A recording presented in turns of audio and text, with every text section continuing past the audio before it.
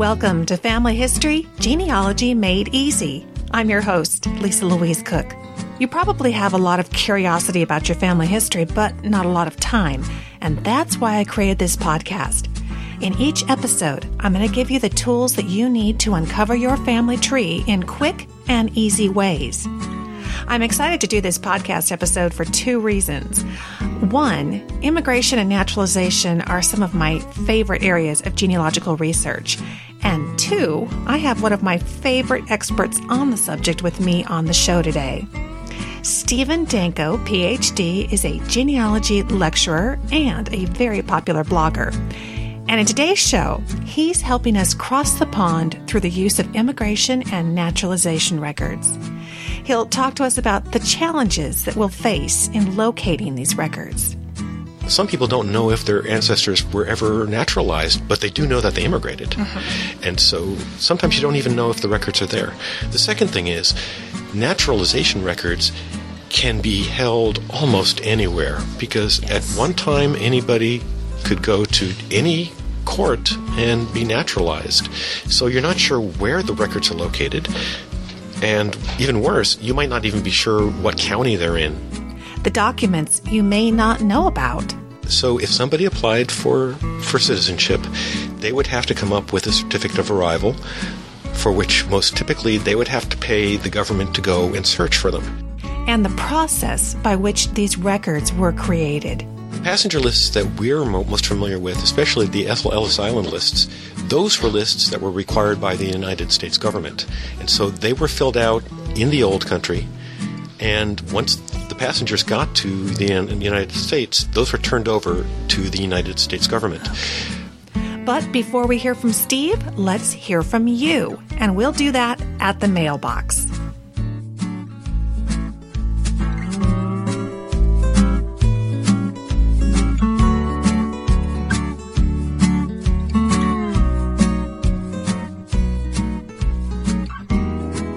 Alert listener Barbara Murphy from Long Island, New York, wrote in to clarify a few points on the Social Security Death Index that we've talked about here on the show, most recently with my guest Arlene Eagle, who mentioned it in regards to obtaining birth records. Barbara writes, Lisa, I have been a longtime listener and love all the information that you give in very simple and understandable language. I've used your Google videos and use iGoogle now. Oh, that's great, Barbara. And Barbara is a premium member, and so she's referring to the series of videos that come with premium membership. She says she listened to the podcast with Arlene Eagle about the SSDI and thought that Arlene gave the impression that only people who were receiving Social Security benefits when they died would be listed, or if they weren't, someone had to notify the Social Security Administration. Many people don't notify or don't even know that there is a death benefit to be gotten, she says. And that's a very good point that Barbara makes. It's important to be aware of the exceptions. And I also cover many of these in episode number 3 of this podcast.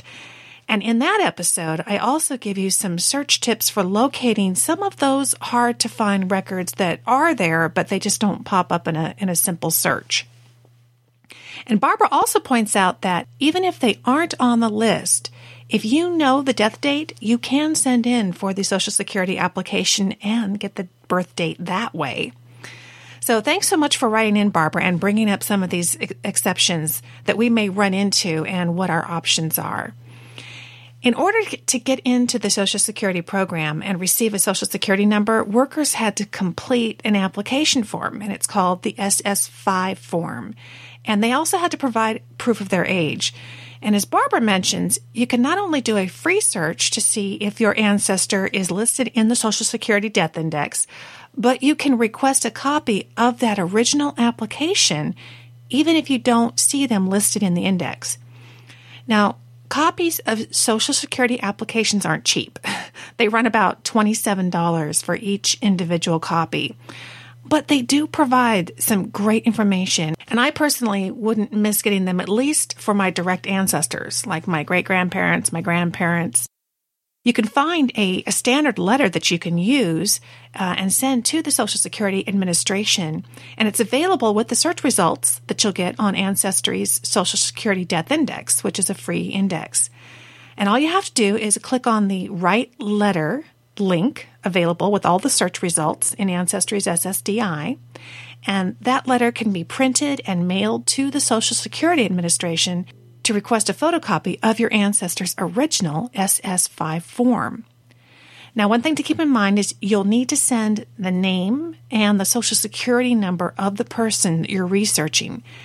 And in most cases, you'll be able to get that number yourself from the SSDI. But if it doesn't appear in the index, you might want to locate their Social Security number by looking in personal papers, maybe financial papers, or it might appear on their death certificate. Or you could even check the voter registration rolls at the county courthouse and see if by chance it's listed there. Now, if these sources don't produce the number, you can request a Social Security number search with the Social Security Administration, and that's even more expensive. To request it, it's $29, and you have to provide their full name, their state of birth, and the date of birth. And I will have the address that you would mail that to in the show notes for this episode, which is number 29. Providing names of parents would also help a lot, especially if they have a common surname. And be sure and also provide a proof of death, like sending them a photocopy of the death certificate, because records of living people are not publicly available, and you just want to save time and prove to them right up front that you are requesting that information for a deceased person. Thanks again, Barbara. And as always, it's great to hear from you listeners. And if you would like to write me with questions, comments, or your genealogy experiences, you can email me at genealogymadeeasy@gmail.com. And of course, another way to stay in touch is to sign up for my free e-newsletter. Just go to my website, genealogygems.tv, and click the brown sign up button. You'll find that in the left-hand column. You'll get an email about every other week with information on the podcast, as well as some of my favorite gems, like some research tips or great websites that I've come across. And as a thank you for signing up, I'm going to send you a link to my 20-page ebook called 5 Fabulous Google Research Strategies for the Family Historian. I know you'll get use out of that. And as Barbara mentioned, if you decide to become a Genealogy Gems premium member, then you'll have access to my instructional videos. The current series, the one that Barbara was talking about, is called Google, a Gold Mine of Genealogy Gems. You can watch as I walk you through how to use Google to its full potential in real time, right there on the computer screen. And if you're like me, it really helps to see it being done and not just hear about it. These videos will teach you how to get much more out of Google than you ever imagined was there. And the best part is that all of it is geared specifically for family researchers just like you. So if you want to join me and become a member of Genealogy Gems, just head to genealogygems.tv and click the Join Today button. That's over on the right-hand side, and it's kind of a blue button. And you sign up, and you can start using those videos and, of course, be getting the members-only podcast. There are 2 episodes every month. So if you join, you can get those right away.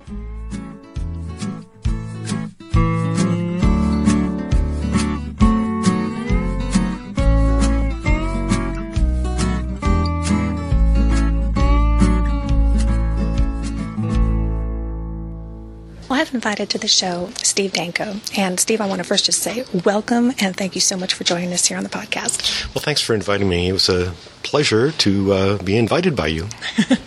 Well, when I started thinking about passenger lists and immigration, this is an area that we don't always have to jump into right off the bat in our research, but eventually we hope that we'll always get there. And today you came and spoke to my local society, which I was thrilled to have you there because you really gave us the overall picture of what we can find in terms of passenger lists and naturalization, but more importantly, you opened our eyes to the kinds of information that we may find on there that we just overlooked the first time. So I want to get into that, but I would just love to have you give us that overview. When the person has been researching their ancestor and they get to that place, they know, I think I'm ready to go across the pond. And we know that there's probably a passenger list out there, but even sooner than that, you're probably going to look for naturalization. I think about working backwards. Naturalization is going to come after. But I'm wondering if that always is the first place you go, or do you go to passenger lists and then jump back to immigration and naturalization? Am I making sense with that question? Yes, and you're right. We're always taught to start with the most recent and move back in time. Right. So you start with the death records, and then you move to the marriage records, and then you move to the birth records. But with immigration and naturalization, sometimes that's not the easiest way to go, because if I were to tell somebody, all right, before you can go to the passenger lists, you have to find your ancestors' naturalization records. Right. Well, which occurred later then, so that would be logical. Right.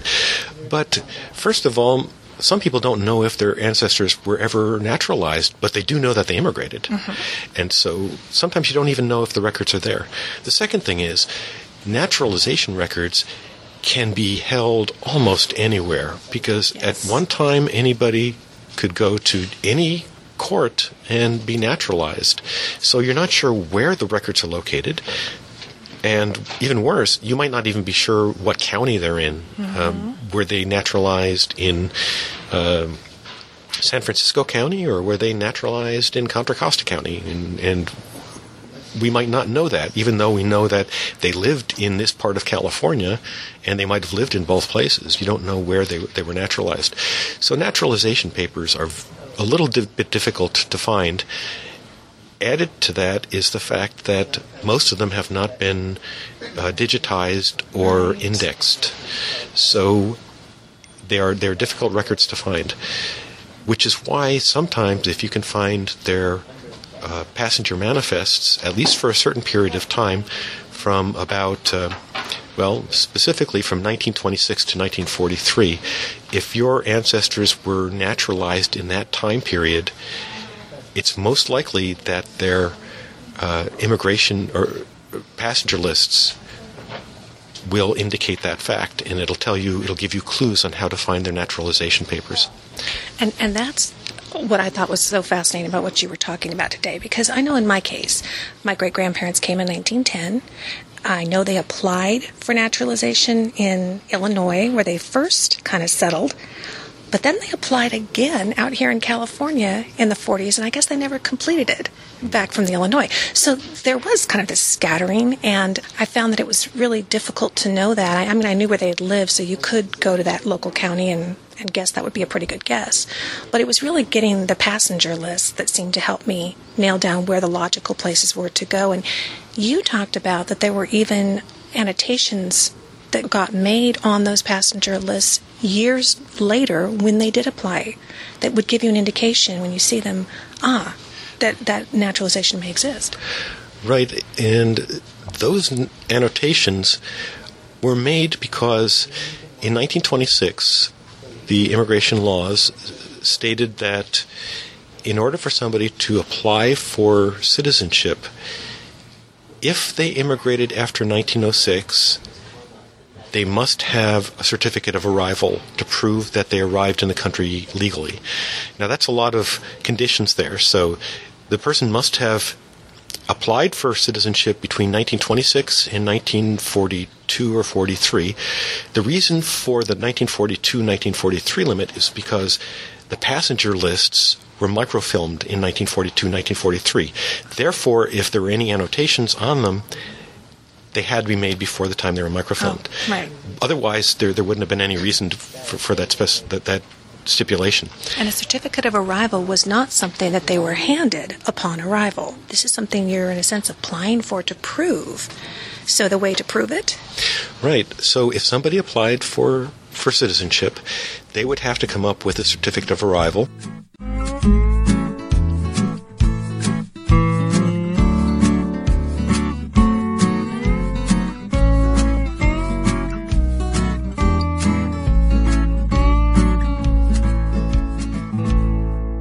We're back, and I'm your host, Lisa Louise Cook. Now, let's head back to my conversation with Stephen Danko. So if somebody applied for citizenship, they would have to come up with a certificate of arrival, for which most typically they would have to pay the government to go and search for them. The government would search the passenger manifests and find them on a passenger manifest. Probably the originals, I'm assuming we're talking. The original ones, the paper ones, that's correct. And if they found them in that passenger manifest, they would issue a certificate of arrival and then make a notation directly on the passenger manifest of the certificate of arrival number and the date on which that certificate of arrival was issued. So now you have two numbers that may help you find the naturalization papers. You have the number of a certificate of arrival, and you have the date. So even that isn't going to guarantee that you can find the naturalization papers, because the certificate of arrival number, the first number on it is the naturalization district. And that naturalization district will narrow your search. It might narrow your search to the Northeast or the Midwest or the West Coast. It won't tell you exactly which city they were naturalized. Kind of like a Social Security number. The elements of those give us an idea of an area, but it's not going to tell you a town. Right, right. And the second item, of course, is the date of the certificate of arrival, which will tell you the approximate year in which they applied for citizenship, and probably pretty close to the time that they were naturalized. So with those two items, an approximate location and an approximate date, you're much closer to finding the naturalization papers than you were before. I imagine particularly that year, because for many of us, folks didn't move around quite as much, so you would maybe know that county, but then you have to go in the county courthouse and look at the clerk and say, well, it could have been this 20-year span, and they're going to go, it's going to cost you for all these searches. But if you could walk in and say, I know it was 1930 or whatever the year is that's been indicated, you've really narrowed it down and made it a quicker process to locate. Right. We all know that anything that can help you narrow down your search is going to help a lot. Yeah. Much better than going through every record page by page. So for those who maybe were earlier than that, in general, where do you go when you're looking for a passenger list? I'm assuming maybe first stop the internet. Where do you look online? For the passenger lists, yeah, if it's Ellis Island, if the passenger came in through New York, I think that I might stop at the Ellis Island website. Other places to go, Ancestry has a great collection of immigrant passenger manifests, and they have them from ports all around the country. They claim that they have every readily accessible passenger manifest for the United States. And so that's a great resource. If your ancestors entered through Philadelphia or Galveston or New Orleans, those passenger manifests won't be on the Ellis Island site, so you'll have to go someplace else. Ancestry is a good place for that. Steve Morse has a great search engine for the Ellis Island site. His search engine doesn't extend to the other ports of entry, such as Philadelphia or New Orleans. It only extends to the Ellis Island site. And so if you go to his site, you can find a much more powerful search engine than the one on the Ellis Island site itself. Mm-hmm. It gives you a lot more flexibility, I would think, in terms of keywords or even searching a village. You mentioned today, and I thought, I got to go home and do this, that I already know the passenger list of my great-grandfather, but I'd love to go back to Steve's site and just search the village, his hometown, and see who else came from there. Because again, we want to kind of work sideways too. Right, and that's a great thing to do. If you know where your ancestors came from, you can search on Steve Morse's one-step web tool site. You can search for the name of the village, and who knows? You might find a distant cousin, or you might find a neighbor, and that could be interesting in just fleshing out your family history as well. Mm-hmm. Mm-hmm, exactly. Now, if we do have some of these other ports, you were saying we could look at Ancestry. Is there a point where we have to go somewhere else or go in person to the further back we go in trying to find these lists? Well, there are a couple of other places that you could search. Quite often, as people left Europe, they left behind departure information. So the departure information is in the form of, for example, the Hamburg immigration lists, which are also on Ancestry, by the way. All of these records, of course, are on microfilm in the Family History Library, so you can look at them on microfilm, or you can search for them on Ancestry. You might find your ancestors in one of the departure lists from Hamburg or Bremen, or in the case of some of the passenger steamship lines, those lines themselves kept departure lists. So you can search. As far as I know, those records have not been digitized, but you can find them in the Family History Library. You can search, for example, for White Star Line or Red Star Line, and if that was one of the lines that owned the ship on which your ancestors arrived, then you can search their lists, which are microfilmed.